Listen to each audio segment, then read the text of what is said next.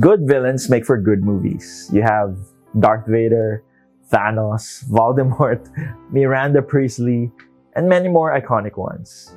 Sadly, as human beings, we tend to carry over the concept of villains in our own personal lives. May it come as a parent who is not letting us follow our heart's desires. That boss who seems to have a favorite and is promoting everyone else but you.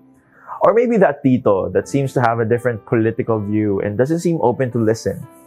Cancel them, right? Perhaps. A lot of our reasons will probably be valid. But in Luke 7, we see a picture that by many description could be considered as a villain in today's society. A centurion approached Jesus. You see, a centurion is one who leads a centuria or 100 legionnaires. I don't need to describe further, but in other words, they are a big deal in the Roman army. They are men of power, men of privilege. But at the same time, they work for the oppressor of the Jews. Basically, he gained power and privilege by oppressing others. Now, that is someone who should be considered a villain in our times. You see, to Jesus, he sees something else. Because the moment they met, the centurion was now not defined by his power and privilege.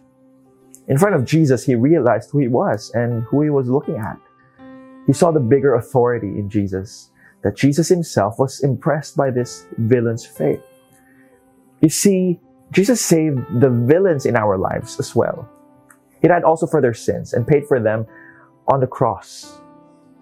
Who is that villain in your life right now? Maybe it's time for us to come to God and say, Lord, change my heart towards this person. And I pray that he or she will encounter you like this centurion. I hope you have a great day.